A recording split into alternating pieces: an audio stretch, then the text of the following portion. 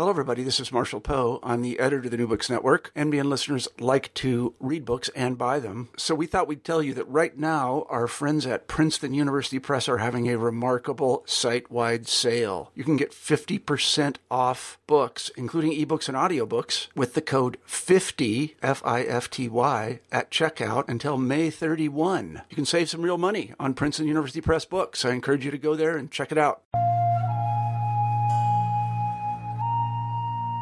Hello, and thanks for listening to the New Books and Buddhist Studies channel of the New Books Network. I'm your host, Scott Mitchell.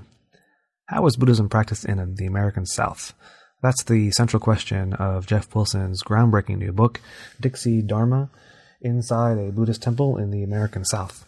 The book primarily is an ethnographic survey of the Ekoji Buddhist Sangha located in Richmond, Virginia, but it also, apart from being the first major book that focuses on a Southern Buddhist community, it also offers a new methodology for studying Buddhism in the United States, namely a regional perspective. Regionalism is a trope that's familiar to historians of American religion more generally, but folks who study Buddhism in the United States have been slow to recognize some of the methodological tools of this allied discipline.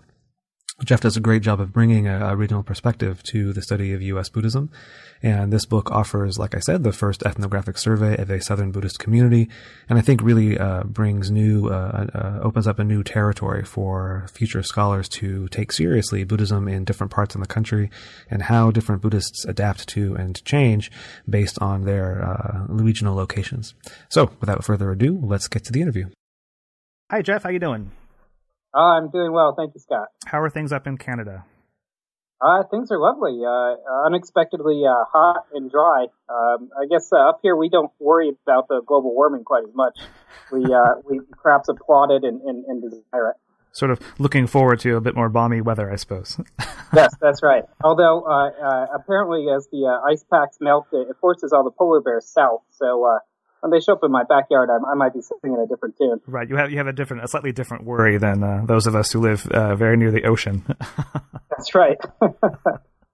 I want to welcome you to the show and say that Jeff's book is called Dixie Dharma, Inside a Buddhist Temple in the American South. It's, I think, a really great book, and I think it raises two very important issues. The first, of course, is your methodological perspective of bringing a perspective of regionalism to the study of Buddhism in the United States. And also, it's the first, if not the only, ethnographic survey of a Buddhist community in the American South, which is pretty interesting. So that's what we'll be talking about today. But before we get into the book proper, as is our way here on the show, I always ask about your background, Jeff, and how you came to the study of Buddhism, but also how you came to decide to write this book. Okay, very good. Thanks very much for having me on, Scott. And in terms of my background and how I got into studying Buddhism specifically, let me think back. Well, when I went to university, I went to Sarah Lawrence College, just in the New York City orbit there. And while I was there, there was a professor known as Griffith Folk, T. Griffith Folk. And in fact, Griff Folk is still there, but he joined the college while I was there during the same time. And I was sort of interested in Buddhism and religion in general, and here was someone with expertise in the area. So I asked him, and he agreed to do a year of independent study in Buddhist studies with me during my senior year there at college. And so that really was where I started to cut my teeth on academic Buddhist studies. And after I graduated, I moved down to New York City proper, and pretty quickly got a job with Tricycle, which is one of the big sort of mainstream Buddhist American Buddhist publications. I think the fact that I had a bit of academic Buddhist studies was one of the things that intrigued them about my application. And while I was there, I started exploring the various Buddhist centers in New York City, and I became interested in this sort of question of what's going on with Buddhism in the United States. Of course, everything I had studied up to that time was Asian Buddhism. That's still the backbone, of course, of Buddhist studies as a discipline. But I started thinking, one of the big questions, one of the classic questions in the study of Buddhism is how Buddhism went at one point from being an Indian religion to being a Chinese religion. You know, ancient India, ancient China being dramatically different cultures and civilizations. How is it that Buddhism went from being such an Indic religion to being such a quintessentially Chinese religion as well? And so it's just part of Chinese culture these days. What was that process there? This is something that, of course, many people have investigated, and it's still an interesting question to many people in the field. But I started noticing how we were kind of living through the same sort of process here as Buddhism went from being an Asian religion to being a North American religion. So that process of evolution and adaptation was very, very interesting to me. And, we made the mistake of not having a significant number of trained anthropologists and ethnographers on the ground back in ancient China as it was becoming a Chinese religion. So we kind of missed the boat on that one, and we have to just work with fragmentary textual evidence and other things like that. I thought, well, here's our chance to begin cataloging this sort of process as it actually happens, live in front of our eyes.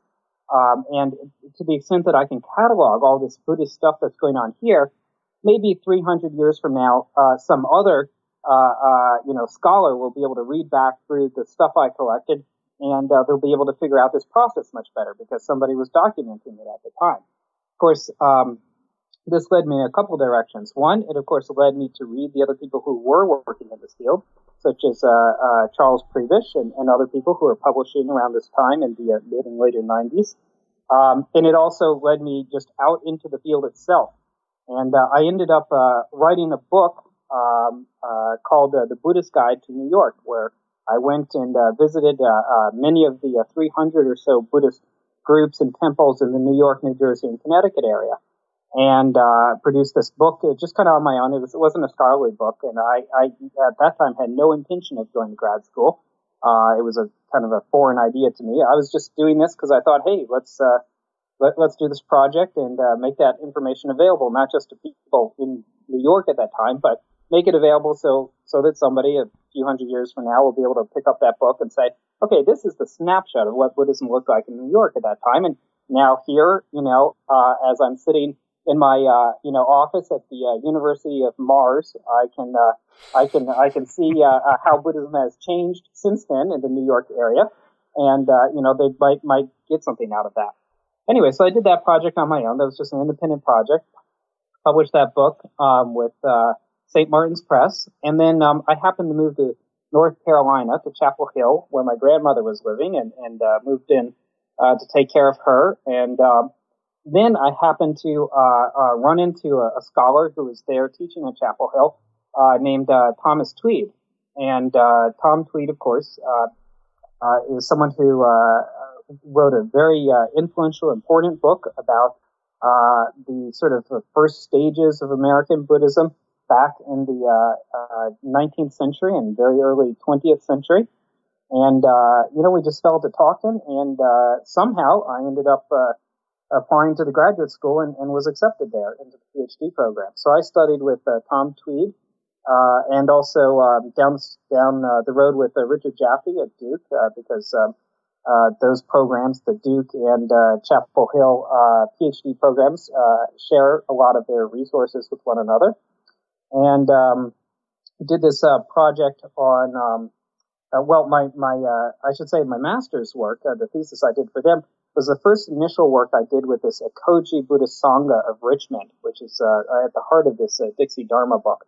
But I moved on to a different project for my PhD, working on the American adaptations of Japanese post-abortion rituals, and then moved on to other projects afterwards. But even though I had done the thesis and then published back, I still continued to visit with Ekoji and continued to collect ethnographic data with them. And now, in the meantime, I moved out to California, to Los Angeles, where my wife took a job at UCLA.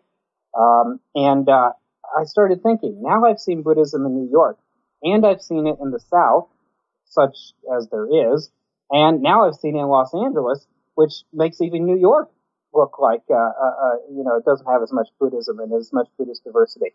So I really began, because of these different life experiences of living in different places, I began to notice how Buddhism was so different in many different parts of America, and how this master narrative of American Buddhism, which was evolving out of the scholarship that Prebish and Tweed and others were doing during this time period, all very good work, very important work.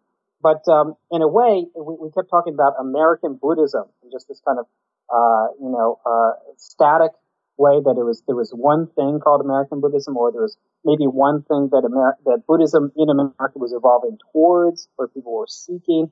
And I just started noticing it's just so different to be a Buddhist in the South than it is to be one in New York. And even in Los Angeles, the Buddhism there is different from the Buddhism in New York, even within the same lineage. So these were the things that set me off on that regionalist path. And what do you know? Eventually, I decided to develop this book project out of that observation. So that's a great segue into the book. Then the idea of regionalism, I think, is one of the major contributions this book makes to the field of American Buddhist studies, or Buddhism in the West, or however we want to frame that. And I think it's interesting your comment about earlier scholarship that tries to figure out what this thing American Buddhism is, as if there's one thing. And I feel like this is related to as you also saying about how there's a sort of quintessentially Chinese, that Chinese religion is part of, or Buddhism is part of Chinese religion. So we can have this sort of Chinese Buddhism versus American Buddhism versus Japanese Buddhism. And I feel like you've hinted at that in this book, as perhaps one of the things that's lacking in the study of American Buddhism, that we're looking for a sort of unique American Buddhism, and the regionalism trope contradicts that. So without further ado, please give us your methodological perspective here about regionalism and where it comes from, because it definitely comes from outside of Buddhist studies proper. Am I correct? Yeah, I would say that regional studies for me is connected to American religious history, mm-hmm. which officially is the discipline that I was trained in at UNC and Duke. I also did significant coursework and other work in Buddhist studies as well. And my position is in East Asian religion here at the University of Waterloo. But, Tom Tweed and others who I was working with, at the end of the day, they're Americanists, and that was their own training. And the study of regional influences on religion in the United States, this is a venerable approach here. It goes back to the 19th century. Mm-hmm. And people were talking at that time, certainly you had the frontier. This was one of the things people looked at, and how as the frontier moved westward, how religion was changed in that experience. People, of course, looked at religion in the north versus the south. And there was this thing, you may have heard about it, the Civil War, where religion played a major part and was quite different. Even the same religions, Methodism, Presbyterianism, Baptism, and so on, they schismed north and south and had different practices because of different regional cultural influences upon those same religions. Of course, New England, where I was born and grew up, that's been a region, a definable region for a long time, and so I already had some of that thinking in there as well. And my family is Southern by heritage, so bouncing back and forth between New England and the South for the school year versus vacation times. You become aware also of what a regional thing American culture is, and therefore what a regional thing American religion is. Many scholars have noted this, but I didn't see it appearing very commonly, and certainly to no level of sort of thorough investigation in the work on American Buddhism. And I think that's because most of the people who are doing those studies were trained in Buddhist studies or in Asian studies or some cognate field like that. They had very sophisticated things to say about Buddhist phenomena in that way, but they didn't have the training in American religious history. They just had experience with American religion, which sometimes served them well, and other times, of course, there might have been blind spots. So I wanted to bring to bear this trope that comes out of American religious history, which, of course, is primarily focused on the study of Christianity, and then apply it to Buddhism or Buddhist studies. So these seem like two very different fields, American religious history on the one hand, Buddhist studies on the other hand.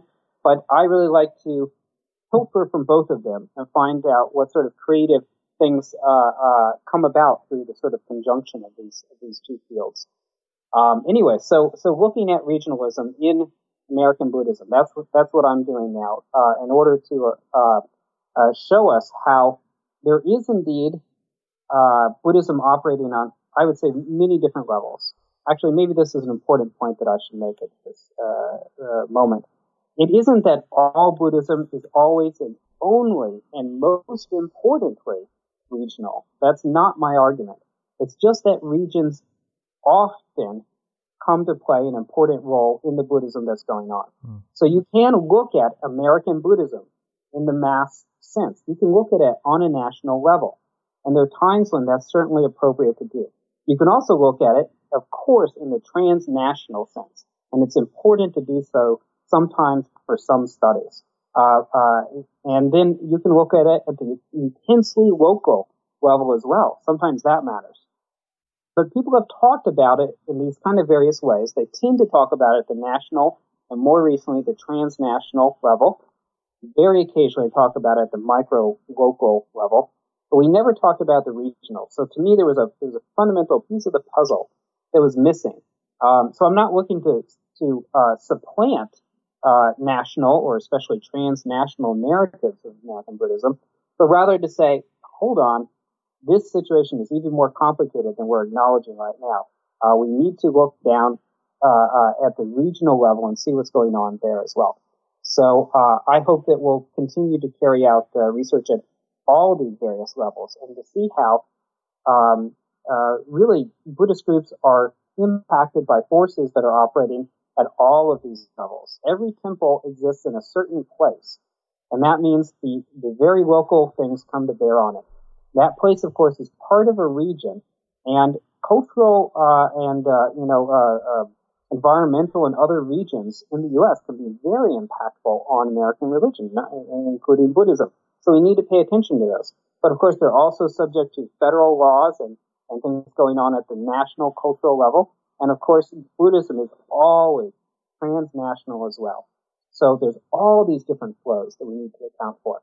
And I'm just trying to bring our gaze to bear on one that thus far nobody's investigated. Yeah, well, I'm totally with you. I mean, in my own studies, I think that it's important to look at these various levels, and we do ourselves a disservice by being too rigid in our methodologies and just sticking to one narrative. So I greatly appreciate that you're bringing this other lens onto the study of Buddhism in the U.S. So earlier you mentioned the sort of regions that we all know, like New England or the South. Do you have regions for American Buddhists?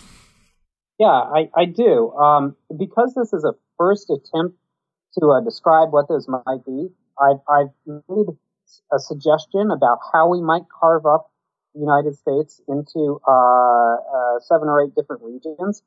But then in the book, as soon as I've done that, I then immediately offer some other possibilities. And I think then in the conclusion, I offer yet some other possibilities. And the reason for that is that regions are formed, of course, because of conditions that exist in those areas. But at the same time, regions are always, of course, a product of what we're looking for in the first place. That's true at the national level. That's true at the regional level. So that we could draw various different regions depending on what factors or influences are most interesting to us or what are most useful in whatever study we're doing at the time. So I'm not trying to suggest that, this is exactly the way that we must carve up the U.S. into Buddhist regions and that this is the way everyone should use regions for their particular projects. But I thought I needed to provide some sort of initial map that we can use, and then we can always adapt move the lines and adapt the types of regions we're looking for to suit everybody's different projects that they're doing. If I haven't made it clear already, I'm not in this project or in other projects. I'm not inclined to argue for master narratives or this is the way. Rather, to me, theories such as regionalism And the other theories that we work with also, 2 Buddhisms, 3 Buddhisms, all these various things that come up in the study of American Buddhism, the utility is in their application. So for some projects, they have powerful, explanatory usage. And for other projects, they're just not as useful. It's not that there are only 2 Buddhisms or only 3 Buddhisms or only 5 Buddhisms or, whatever. It's that always these are a product of what we're looking for. And it's the same with regions as well. So that's not a problem unless we, I'll pull out a Buddhist trope here, unless we become deeply attached to this is the way it is and how we must do it and we refuse to change it. But as long as we just bring these different theories to bear in however way is appropriate to the particular project we're doing, then these become very useful. The more theories, the better, as far as I'm concerned, because each of them will illuminate something that the others might not, right? Mm-hmm. So back to the regions, though. That's what you asked me. What sort of regions do I propose? Well, obviously the West Coast, that's going to be a pretty obvious region, and Buddhism in that area tends to be relatively strong, tends to have a relatively longer history, tends to have a relatively more diverse Buddhist ecosystem, if you will. It is, of course, physically more proximate to Asia, where Buddhism is strongest.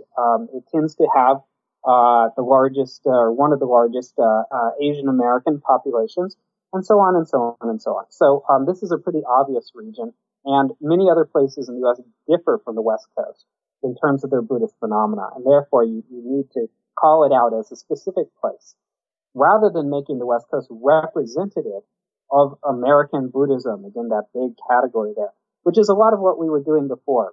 Most of our studies, most of our ethnographies, whether they were published in a book form or whether they're just theses or dissertations that haven't ever reached that wider audience, as well as many of our articles and things like that in the field, much of the field work tends to be done on the West Coast. It's pretty obvious why that might be. But then when we use that to represent American Buddhism, we can be in real trouble because they're representing almost like an ideal state for American Buddhism there, for Buddhism in the U.S., something that the large majority of Americans live in somewhere very differently, very different from the West Coast in terms of the amount of Buddhism that's available at their fingertips, or at least within a reasonable drive. So the West Coast, obviously, that's got to be one. Another one I suggest is the mountains, which is kind of like the next one over, right? Mm-hmm. So this is an area that, being next to the West Coast, also early had some Asian migration into that area. But generally, this is an area which we see significantly less Buddhist representation. Also, environmentally, it tends to be its own sort of unique corridor there, the Rockies and their foothills and such. So that, just environmentally, I think has an influence on religion. And so it's something we should pay attention to. I also talk about the Southwest as being yet another sort of separate area. Again, environmentally it's different, but also the mix of Buddhisms tends to be different there as well. This is one place that a lot of Buddhist retreat centers are being developed. Some of them, out in the desert, away from everybody else. There's some significant ones, even including, of course, the Diamond Mountain one, which is recently in the news because of a unfortunate event which occurred there. So this is an area also that many Buddhists, possibly with the New Age influences, have come to see that area as kind of an inherently sort of power place, or spiritual area. I note that back when Tricycle was doing their so-called Buddha bus tours of American Buddhism, that's the region that they chose to target as a place to market Buddhist tourism in the U.S. So seems to be its own sort of region. Then we have the plains. Again, this is, I guess we're basically moving more or less eastward here. The narrative of American Buddhism usually moves from east to west, but the narrative of American Buddhism, as Rory Mapley Kipp, a scholar, once noted, tends to move from west to east. So we've got the plains, environmentally, very different from the regions we just talked about. And in terms of Buddhists, well, there's really not so many of them. Now we've really sort of taken a real nosedive in terms of the numbers and diversity of Buddhist groups that are represented in that area. There are some that are there, certainly. Everywhere you go in the U.S. these days, you look hard enough, you can find some Buddhists or some Buddhist influence at least. But the plains are mostly a pretty big empty space for Buddhist groups compared to certainly the West Coast, but even to the Southwest and other places. I also talk about the Midwest as another Buddhist region.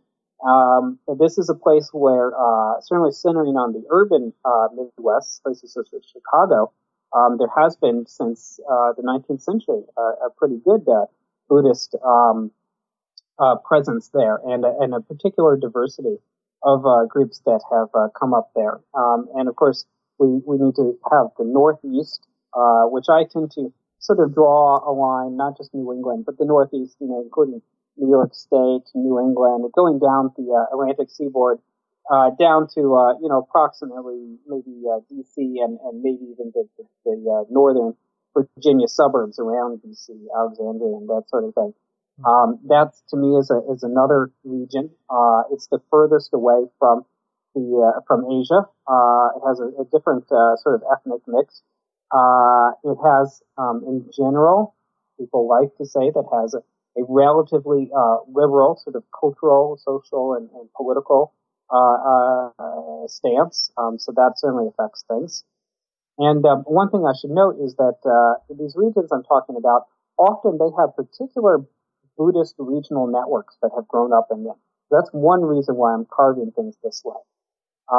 When you look, for instance, at the Midwest, there's a number of lineages that have primarily spread in the North, in the Midwest, from places that coming radiating out of Chicago, or in some cases out of the Rochester Zen Center and places like that, moving through the Great Lakes area and forming particular local networks of these lineages. Same with the Southwest. We find groups that are there that don't have much presence elsewhere, and so on. Obviously, the South is going to be a big one for me and for my particular studies here, since that's where I've done so much of my field work, especially for this project. The South, what can we say? Not a lot of Buddhists, not a lot of Asian Americans, although that has changed somewhat in recent years, but it still lags behind other areas. And the surrounding religious culture is very noticeable, and it directly impacts the Buddhists in many cases who live in that region. Southern religion is changing. It is more diverse than a lot of people realize, but it's still strongly evangelical Protestant. And that's an evangelical Protestantism that actively, robustly, confidently pushes itself at all times into the public sphere so that it is inescapable. Christianity, including evangelical Christianity, is present in all the areas we've talked about. Mm-hmm. But, for most people on the West Coast, it's not a really daily reality. Or for people in the Northeast or something like that, evangelical Protestantism is a pretty daily reality, if you live in the South, especially in many particular regions there. So, Go right ahead, Scott. So then, while we finally reach the South, what is it about the South that you think creates a unique Buddhism of the South? What is it about the Buddhism that's there that makes it different, noticeably different, or in practice or whatnot, from other parts of the country? Okay, well, there's kind of a lot of different factors. Some of them I know it's not an easy question, but I say the South, and in the book I immediately break it into the coastal South and these are just terms I'm coming up with. Sometimes the coastal South may be a couple hundred miles anyway, so descriptive in a very broad sense, since this is again our first preliminary work on regionalism, especially Southern Buddhism here. But in general, here's what we can say about Buddhism in the South. It exists in a sea of evangelical Protestantism in a way that most other places don't really manifest that. It exists in a place where religion is very much in the public sphere, and where the first question that a stranger is quite likely to ask you is, what church do you go to? There's really not a lot of other places in the U.S. where that's really quite possibly the first question you'll get out of someone, especially if you've just moved to the neighborhood, to the town, and just taken a job. People will go ahead and ask you about that sort of stuff. It's a basic way of forming social attachments, is to inquire about people's churches, and it begins to fit them into your sort of mental map as a Southerner to try to figure out who this new person is and how you should relate to them. It's not simply, they're not necessarily trying to push their religion on you. Rather, in some ways they're looking for a way to find common ground with you so that you can begin to form a friendship in this sort of way. Anyways, there's very much that public Christianity you have to deal with. Other things, you have a different racial mix in the South than in many places. And you especially have a very particular racial history. Mm. This is manifest in a few ways. Of course, we have the history of intense slavery. There was slavery in many parts of the U.S., but the South really developed it as an entire way of life, a culture centered around the industry of slavery. Then you had legal segregation and the battles to protect that. These really influenced the culture in particular ways. And even though, of course, that legal segregation is pretty much behind us at this point, there's many repercussions that lead up to the present. We shouldn't stereotype the South, of course, as being monolithically racist, repressive, or somehow intensely worse than the rest of the U.S. Even on the West, which I just characterized as relatively, almost paradise for American Buddhism in some ways. There's a long, long history of exclusion and oppression of Asian Americans and their particular religious traditions on the West Coast. Nonetheless, we have to say the South, well, it's a different kind of, it's a different history. Southerners have often been quite proud of. I say this as someone with a very long Southern lineage in my own family, including some of the people who, let's just say, fought on the losing side. So, I've observed these people and lived amongst them and have some sense for how they understand the South. Another thing that's different, of course, is the relatively low level of Asian Americans, the particular mix of Asian Americans and their religions that we see. For instance, the Gulf Coast, lots of Vietnamese in that area. This is one of the primary places for Vietnamese Americans to settle or to migrate to, is the Gulf Coast. Not the only one, of course. We see people in California and other places, but that part of the South very much so. And again, there are particular networks of Buddhist groups in the South that you don't necessarily find in other parts of the U.S. And then on the other hand, many of the groups that we think of as the representatives of American Buddhism, such as the San Francisco Zen Center and Shambhala and such like these, many of them are relatively weak in the South. So they turn out to be, rather than American Buddhisms, they turn out to be regional American Buddhisms themselves once we look at the South. When we realize that San Francisco Zen Center, the Suzuki lineage, is so poorly represented in the South, which is an enormous geographic area, also a very large population area. And yet there's only just a handful of Suzuki teachers publicly teaching in that area, compared to the dozens and dozens and dozens that we can find in California and other regions. Mm-hmm. So there's many that produce this particular sort of South. We can, of course, talk about the climate as well. Climate and topography and all these things have a real impact on how religions play out.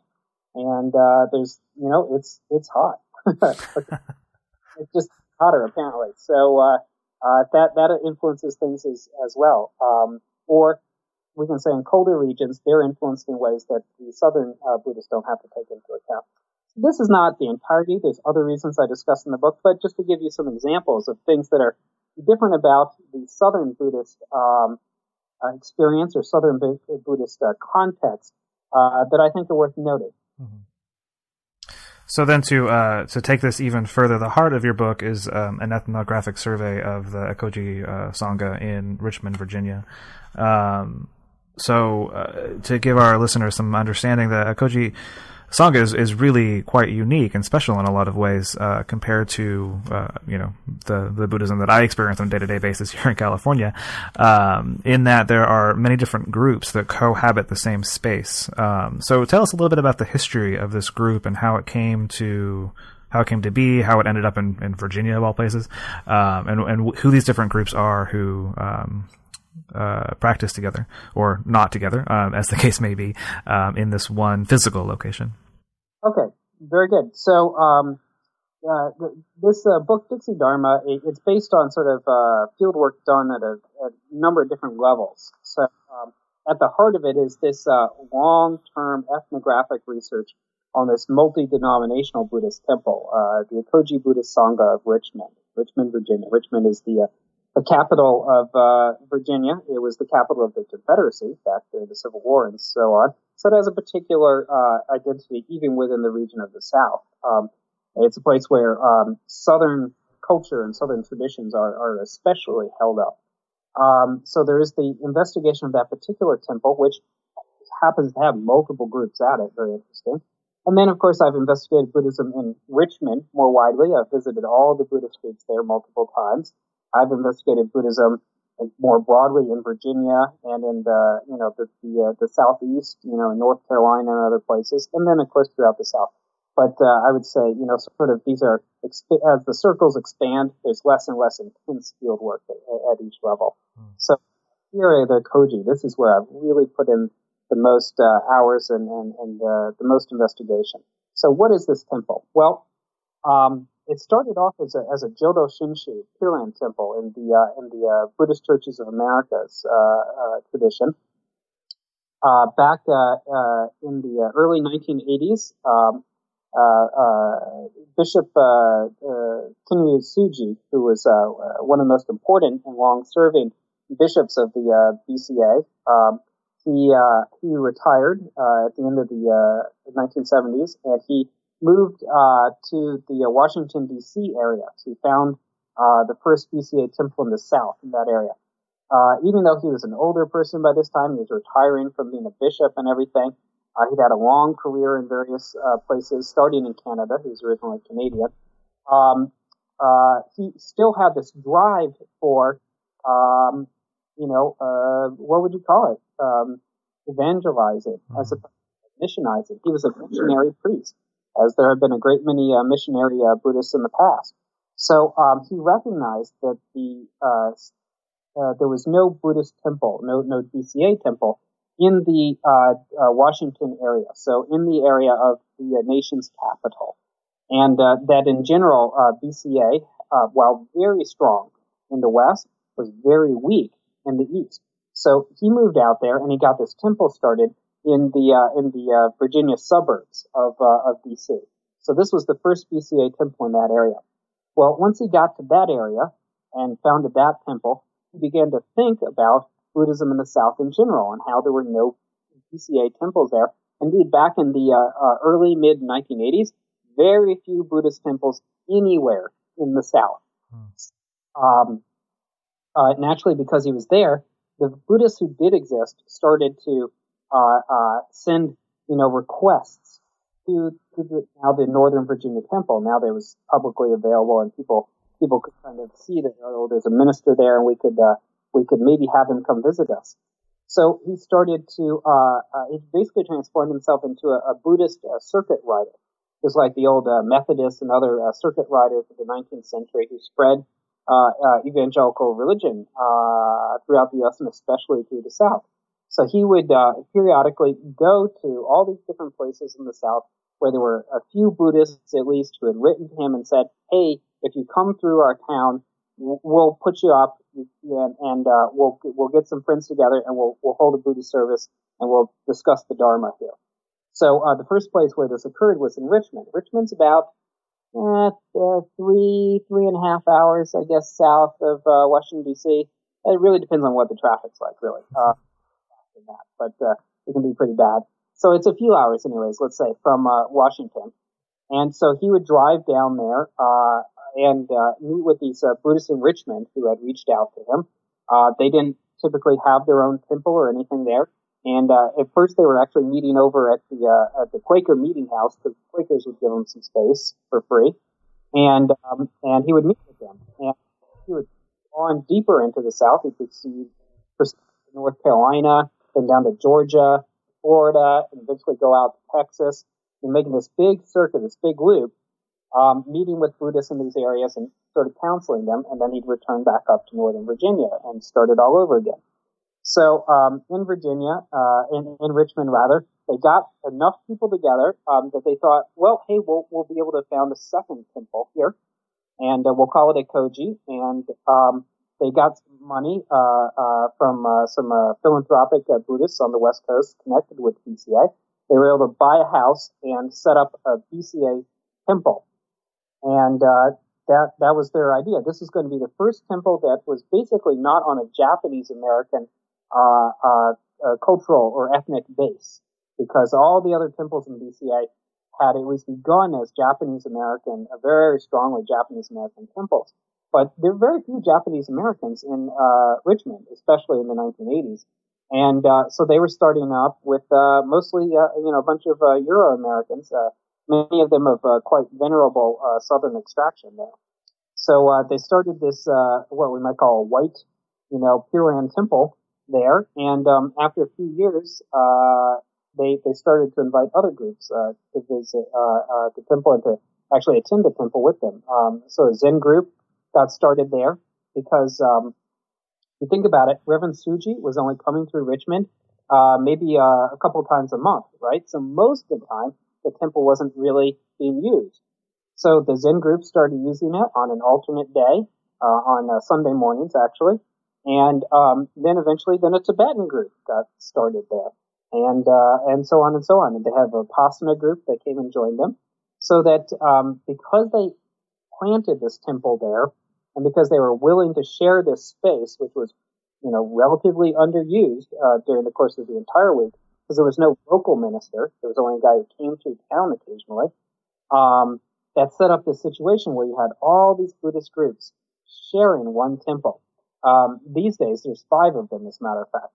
They have the original Pure Land group, which is sort of transformed from being Jodo Shinshu into a more generic kind of Pure Land temple with a Pure Land group with many Chinese influences.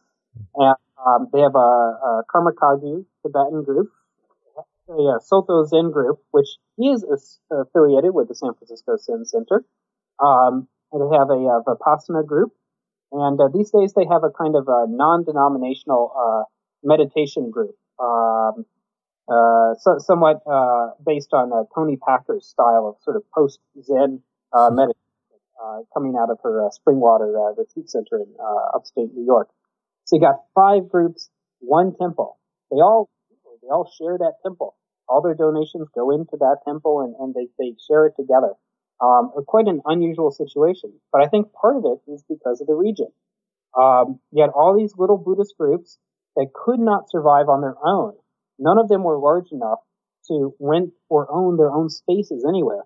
But to get together collectively, they could maintain this space. And they also share a lot of membership amongst each other. So together, they create a sort of critical mass, and they're pushed together because they find that as Buddhists in the South, even though they're very different types of Buddhism, being Buddhist makes them all much more similar to each other than they are to any of the Christians who are their neighbors and this sort of thing. So that in other places where they might say, I am Zen and I'm going to do Zen and this is going to be a group for Zen people and we're going to go off and do our own sort of thing. Here, they really are pushed to look for commonalities rather than distinctiveness. And because they often visit each other's groups, often they're members of multiple groups, they start to develop kind of hybrid practices in this shared space here, which I think are rather interesting. So that raises my next question. What do you think some of the implications are to the way Buddhism is practiced when you have this sort of hybridity and, as you call it, pluralism in this one community? How does that change people's perspective or practices? Well, it certainly does affect them pretty directly. Now, not every single member of this temple is going to have a hybrid practice. Some people only go to one group. They prefer to stick with one group. They often have already connections in the same lineage. outside of the Virginia area, even outside of the South. So, for instance, they moved from the San Francisco Bay Area to Richmond to take a job, perhaps, and they were all associated with the San Francisco Zen Center.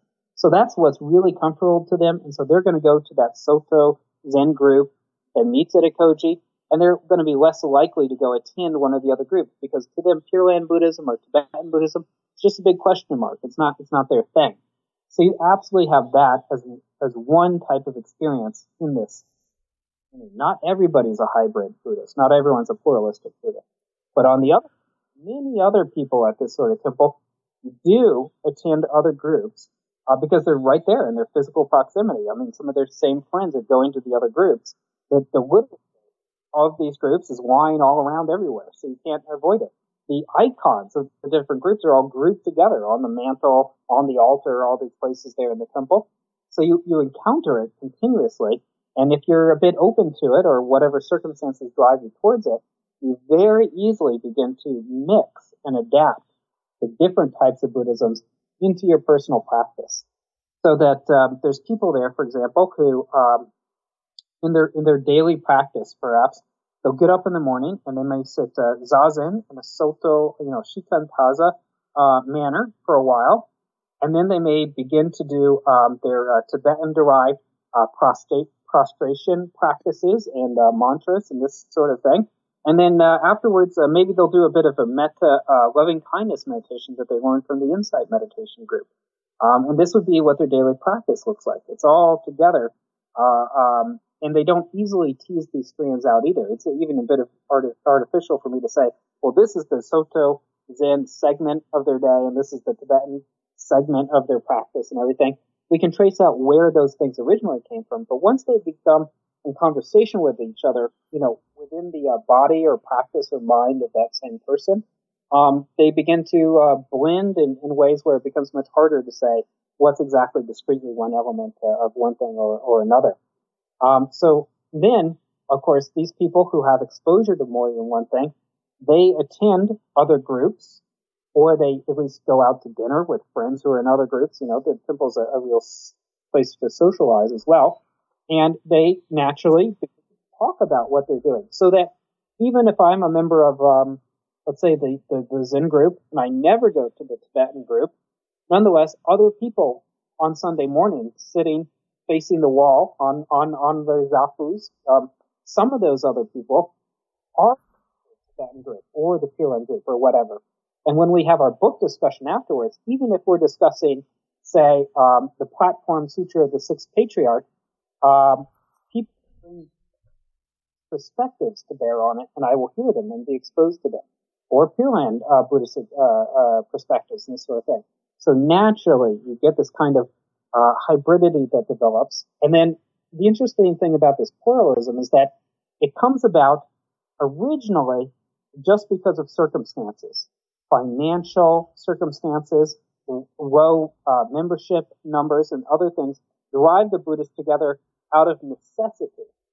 They're not there because they said, oh, I need to find a temple with 5 different groups. I refuse to go to any group that has meeting that.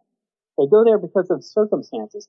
And yet over time, existing in this area where they rub up against each other and come to positively evaluate this sort of thing. So they become pluralistic in their attitudes, not just the sort of bare fact of their practice. So they come to say, Buddhism is best practiced for multiple lineages. And the best way to pursue the Dharma is all the different Dharma doors and try to combine them in some way which works best.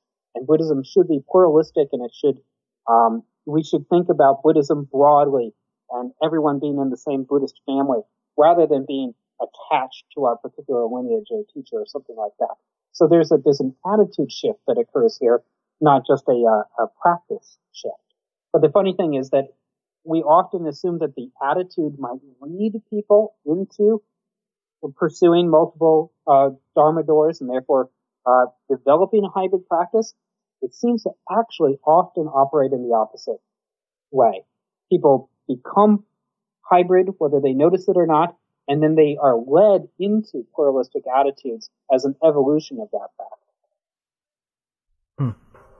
So I wanted to have you speak a little bit about one of the last chapters of the book is a particular kind of practice that I think is most obviously to the casual reader anyway, something that could only happen in the South, and that is this event that was the slave trade meditation vigil. This chapter I found to be extremely powerful and moving, just in terms of the motivations behind this practice. And, again, I think this really speaks to something that can only happen in the South, right? So if you could just walk us through what the slave trade meditation vigil was, and is this something that happens continually? Is it still happening now, or was it just a one-time thing? And what kind of influences this might have on how Buddhism is practiced in the South?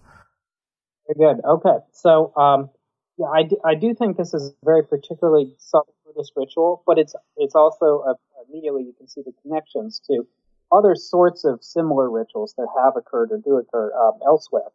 So the slave trade meditation vigil is a particular meditation vigil that Ekoji performed in 2008. It's been a few years. They haven't repeated it since then, so it's not clear whether this will be an ongoing practice or not. It was something that was very noteworthy for the temple at the time. Many people have talked about it since then. Had a big impact, not just on the people who went there, but it's something that many people in the larger Sangha have discussed, over time. And I think there is some interest in repeating it, but logistically, it's not always easy to put these together. So let's talk about this event that they did do.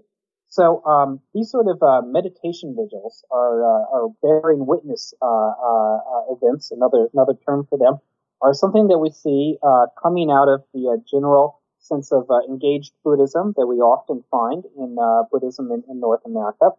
And in this particular case, though, the people at Ekoji decided that they would do a meditation vigil specifically around the fact of slavery, or I should say the legacy of slavery, because Richmond used to be one of the most important slave markets in the entire South.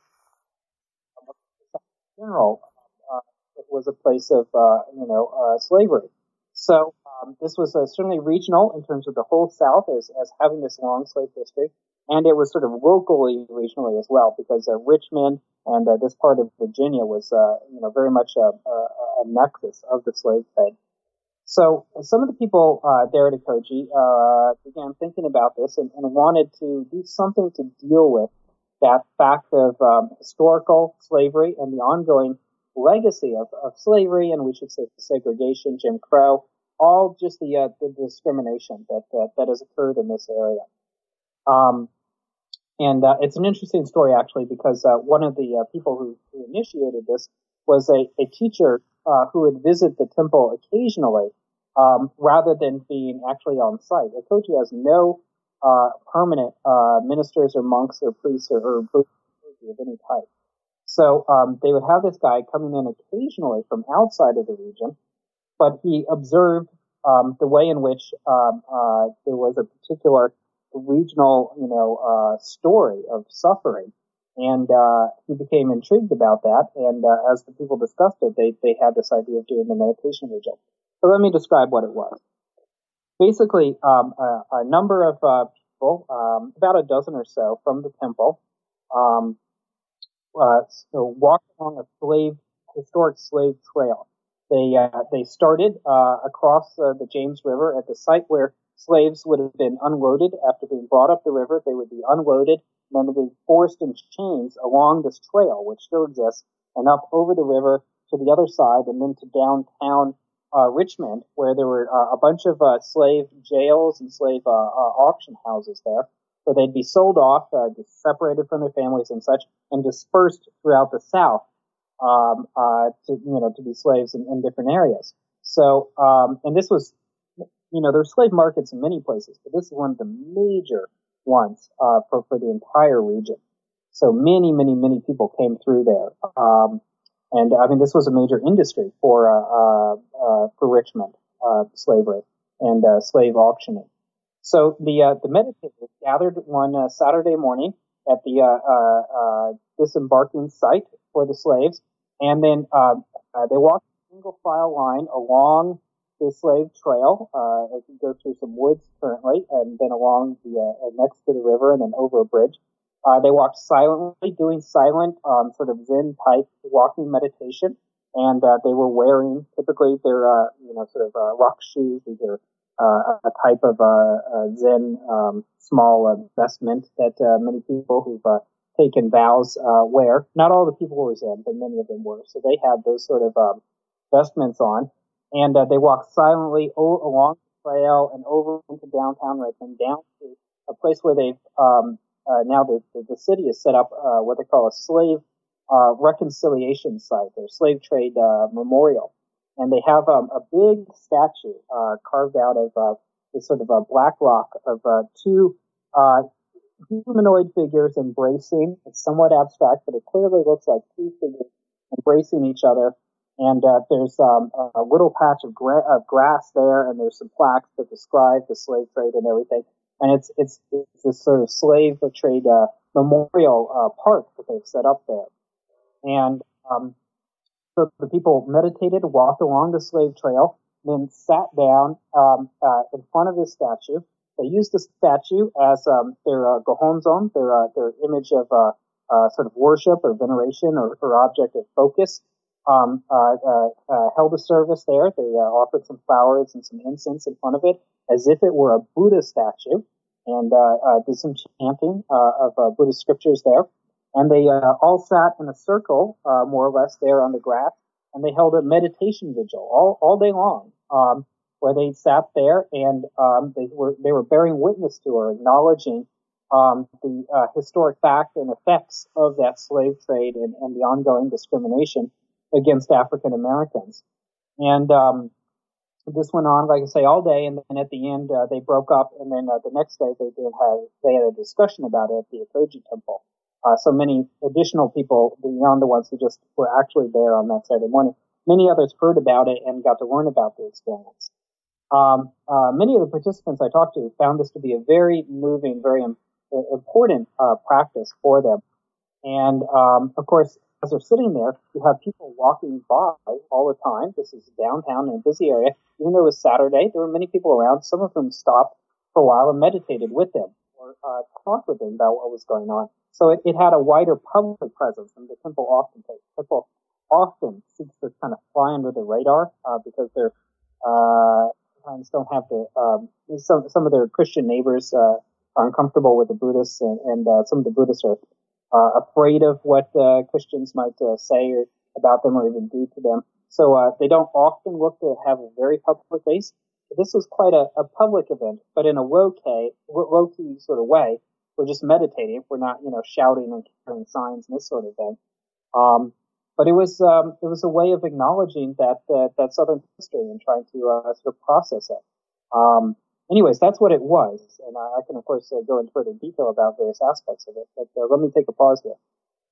No, please. I think this is, again, I think it was a very interesting, that's one of the things I think is interesting is that, in the book you do talk a lot about how, as a consequence of living in a predominantly, evangelical Christian environment, many of the folks are not openly Buddhist, so to speak. And yet here, there was this moment where they were very, very open and very, very public, which is very, I think has clear implications on how they expressed themselves, in a very, uniquely Southern way, I think. Yeah, we find these meditation vigils, in other forms in other places. So, for example, at concentration camps in Poland, a number of these bearing witness ones. Sometimes there's some relationship to kind of the street retreats that Bernie Glassman Roshi has done in New York City. He also does some of the ones in Europe. Sometimes you see meditation retreats in the Bay Area, like at some of the prisons and this sort of thing. But this idea of a slave trade meditation vigil, this, like I said, there was slavery all over the place, and yet this is very clearly tied to the local, regional history. It's from that emerges the need for this sort of thing. I mean, how many you might have had an Underground Railroad meditation vigil in the north somewhere. That would have a rather different flavor than one that is meditating on the fact of the incredible, crushing, violent, dehumanizing history, much of it religious history that has taken place right there on that plot of ground, and in the surrounding parts of the South there. It's something that people felt that they needed to acknowledge, needed to deal with. Many of them had very emotional experiences. If you think about it, meditation as which was the primary practice they did. Of course, they also had a service and they had some discussion and everything. The primary thing they did was silent meditation. There's often a stereotype of it as a rather dull sort of experience. You don't. Hopefully, you're not thinking a lot, and you're trying to clear your mind, and it's not an emotional experience necessarily. There was again sort of stereotypes here. But many of these people reported very emotional, very strong reactions. Some of them felt that as the day went on, they began to experience some sort of lingering of the slave experience there. People discussed with me how they heard they heard the sound of whips, and they heard people crying out in this sort of way. However we want to categorize these, whether they were imaginary phenomena or sympathetic phenomena, or somehow actually tapping into some sort of previous or ongoing effect on the area. I leave it to everyone else to decide for themselves what they want to make of this. But the people themselves reported having these experiences during meditation. Some of them became overwhelmed with them, began to cry, and were intensely moved by them. So there's this sort of emotional energy that developed around meditating in this area on this regionally important history, which changed, for some of them, changed the way that they understood themselves as Buddhists and what Buddhist practice was about. And they weren't sitting now just to, decrease their stress or, maybe to achieve some sort of personal insight. But in a way, they were dealing with what they called the reality of their collective karma, is a phrase I heard some of them use. That there was a collective karma in the South that had to be dealt with, and that somehow meditation and Buddhist practice would help to surface and then deal with and hopefully positively affect this collective inherited karma from a quite nasty past that they shared. Well, again, I think this is great stuff, and the book is a joy to read, and it really pushes the boundaries in terms of the field that I think you and I both care deeply about. So, thank you again for sharing with us. We usually end these interviews with a question about what we can expect from you in the future. If I remember correctly, you are currently working on another book? Yeah, that's right. Actually, I'm working on a couple of books, and I have a few other projects that are further down the line that are already kind of actively going on. But in particular, my next solo authored project is currently the title is Mindful America. And it's looking at mindfulness practice, and right now just in the United States, talking about how mindfulness has become such a pervasive sort of technique in so many different areas that it sort of jumped out of the realm of Buddhism, and it's become something. Mindfulness practice is something that you find in therapy, you find it in schools, you find it in the prison system. You find it in the court system. Mindfulness is now being taught to soldiers in the U.S. military to help them to deal with post-traumatic stress syndrome, but also in some ways to help make them more efficient at carrying out their various missions. You find this mindfulness everywhere. There's mindful eating, mindful parenting, mindfulness at work. There are mindfulness-based divorce lawyers, It's everywhere in the U.S. So I'm writing this book, which looks at that fact that this mindfulness, which is directly derived from Buddhism, this is probably the way that Buddhism has its single largest cultural impact on the United States. and much of it being done by, quote unquote non-Buddhists. So this is a Buddhist, some kind of like yoga, and its ability to move beyond its religious origins and become widely influential. On the other hand, I also want to talk about how Buddhism changes in the U.S. when it is so influenced by these American concerns we're looking to it for. So that now people are doing Buddhism to become better parents and to have better sex and to be a more effective divorce lawyer and all this sort of thing. There's something that changes in Buddhism when these this worldly concerns are brought to bear on what previously practice for detachment, not for the enhancement of pleasure in eating or sex or something like that, but actually as a way of basically separating yourself from the experience and seeing it for what it was, nothing too special. It was a practice that used to move on towards nibbana rather than to become ever more committed to being a helicopter parent for your 2-year-old or something like that. So I'm writing this book that looks at that very interesting conjunction of American culture and Buddhist mindfulness and how they're altering each other in various ways that might have been rather unexpected. Anyways, that's the major project I'm looking at, and hopefully that book may be out perhaps next year with Oxford University Press. So that's quite fun to investigate. What can I say? Yeah, it sounds great. I'm really looking forward to that one, actually. I think we have reached the end of our time together. So I want to say thank you again, Jeff, for speaking with us today, and best of luck in your new projects.